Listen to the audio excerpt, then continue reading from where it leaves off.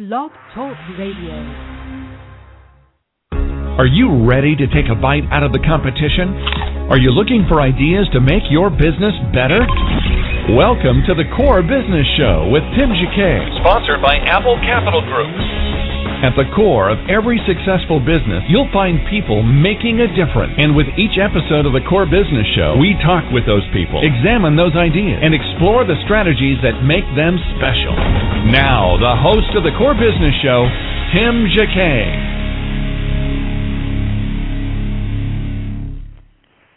Good morning, everybody, and welcome to another episode of the Core Business Show. I'm Tim Jacquet. Our guest today is Matt Bruce. He's a conservative radio host, and if you'd like to join in the conversation, go ahead and pose a question in the chat room, and I'm going to read the message out loud. Matt, welcome to the program. Thank you. I guess to begin with, and our topic is the mainstream media. It's a somewhat credible source today. Can you talk more about this particular topic? Well, all you got to do is pick up the newspaper and then do a fact check on what you see being put in the newspaper about any subject you want to pick. And let's just take the presidential debate from last week, because you know we're all trying to get a fix on America, where the country's headed, who's going to do the best job, and it's getting more and more difficult to even believe what you're hearing at these presidential debates. So obviously people are not only doing their fact checks, but the networks are doing them for them. Now, what we saw last week was a moderator, CNN's Candy Crowley, who actually stepped in the middle, intervened, and rendered her opinion on something which is nothing that a moderator is ever supposed to do in a debate. And most of the country was appalled by it, that she, first of all, stepped in.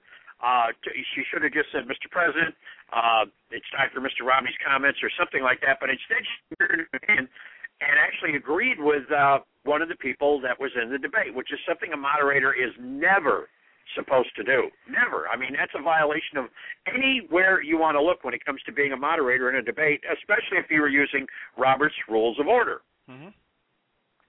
So that's item number one. Now, item number two. We are hearing, God only knows, this story and that story being spun this way and that way about Libya.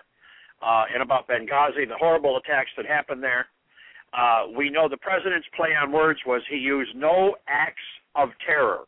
And I quote, and I'll repeat that, no acts of terror will dissuade the United States from the mission that they are on in the Middle East, blah, blah, blah, blah, this, that, and the other. Well, let's talk about no acts of terror. Did he specifically mention Benghazi in that? No. Did he specifically mention Libya in that? No. Did he specifically mention the Middle East in that? No. So then how could anybody take that in the mainstream media and say President Barack Obama mentions Benghazi in Rose Garden statement? He didn't. I mean, he was a brain surgeon to figure this out. And this is what we see going on in America today, is all sorts of and again, reporters are not the reporters that I remember. No. If you go back to the days of Walter Cronkite, if you go back to the days of John Chancellor of NBC News, those guys were journalists, and everybody watched them. When Walter Cronkite said something to those of us in my generation when we were growing up, you took it as the gospel because you knew the guy did his homework. Same with John Chancellor. Same with Peter Jennings. A little bit more current in recent times, going back till his death about 14, 15 years ago. And these people that are out there are what we call ripping readers. Brian Williams, NBC News, he reads a teleprompter to do his news. Mm-hmm. So don't people like Scott Pelley. They read a teleprompter. They're not actually reporting on news. They're reading what's on the teleprompter up in front of them. So what happened to the shift in journalism within the last 15 years? For example, Dan Rather had an issue with the White House, and he spoke his opinion. So we see this really since 2000, more so than anything else, this past decade. What happened in journalism? We have this shift. What happened is we all became computer savvy, And it became very easy to just go on the internet and whether a story was true or not, just take it and read it, and it becomes news. Now, does news mean reporting news, hard news, going out verifying your sources and reporting it on the radio or on the television? Well, in my case, yes. In most people's cases that do news, yes. But unfortunately, because of the advent of the blogs and the popularity of the internet, some of these people are just going to a blog, reading what's there and taking it as the gospel, when most of that news is an editorial on whatever the news story happens to be. People writing about their own opinion and throwing their own spin in there without verifying anything. So when you take that, why would the news media take those comments or whatever? They just want to be first, or why would they take risk and losing their credibility like that? Well, you hit the nail on the head. They just want to be first. First of all, it's all about ratings, and they're all about ratings. And if they get the story out there first, whether it's right or whether it's wrong, it's, oh, my God, NBC broke this first. Oh, CBS broke this first. And people right away start watching NBC or CBS because they think they're going to get their breaking news over there about whatever it is that's going on. Then they find out, after they found out by doing the fact checks or by just simply waiting for the facts to come out, that what was reported wasn't even accurate.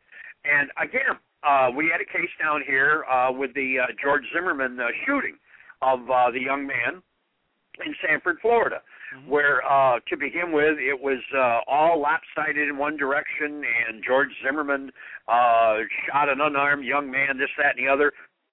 Facts of the case started to come out, which is why he was released on the not charged to begin with.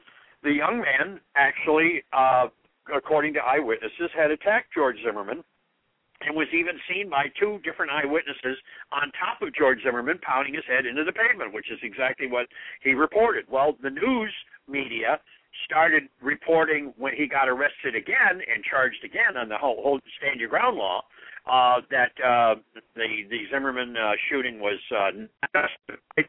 He shot an unarmed man. There was no reason for it, blah, blah, blah, blah.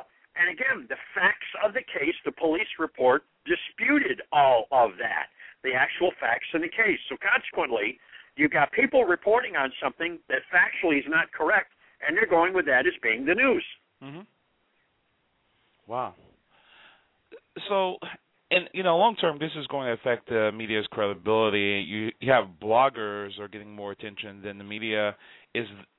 Is no way that they can sit there and plan something like this and say, hey, I'm going to blogger. Why don't I just hire the blogger to try to give me some additional credibility, give me additional resources? Or is that disconnection is there, in your opinion? No, there's a disconnect in the mainstream media as to how they're getting their news and the fact they're not verifying it. But okay. I will say this, there are some credible blogs out there. For example, love them or hate them, Glenn Beck does have some substantial stories, which from time to time, if you go and do the fact checks on what he's reporting about, you can find out that what he's written about or what his paper, The Blaze, has written about is actually factually correct. Mm-hmm. There's another one, Andrew Breitbart, before he died, Breitbart.com.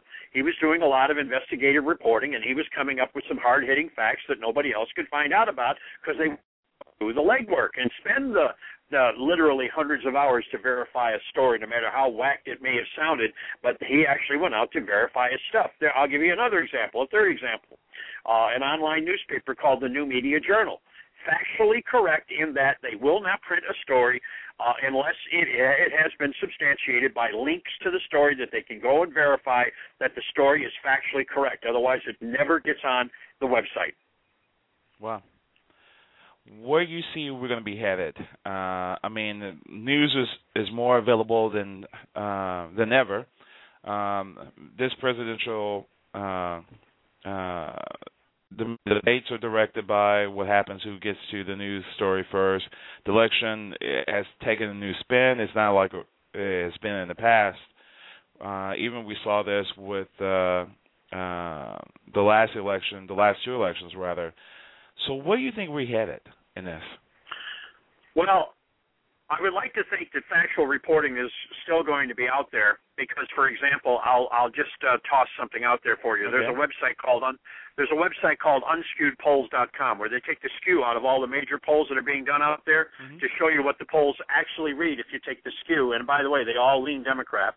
Some of them in 11 percentage points. And if you take the skew out, today Mitt Romney leads in 27 states, Obama in 9. That leaves 14 battleground states, of which Mitt Romney leads in 8, Obama leads in 3, and the rest are all too close to call. Now, that's one example of it. The other example of it is that the bloggers that have blogs on the Internet that take the time to do the legwork and verify their stories and verify what it is that they're writing about is factually correct, they will do well. Now, if someone is writing an opinion piece, to them that when they write it, they have to put the words "in my opinion" in there somewhere, because then it becomes an editorial.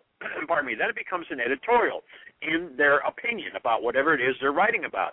And for those people that don't do that, then they are actually editorializing the news because you can't take them as being credible. Wow. So, in your opinion, what's going to happen with this particular election? Are we going to start seeing more mudslinging within the next couple of weeks, or as we get closer, or? Well, President Obama is leading from behind. He's trailing in all the major polls, all the major leading economic indicators. And by the way, this election is still about the economy. He's trailing with all the major economic indicators that are out there. So he's got to do something. Now, will the something be an October surprise? Will that surprise be?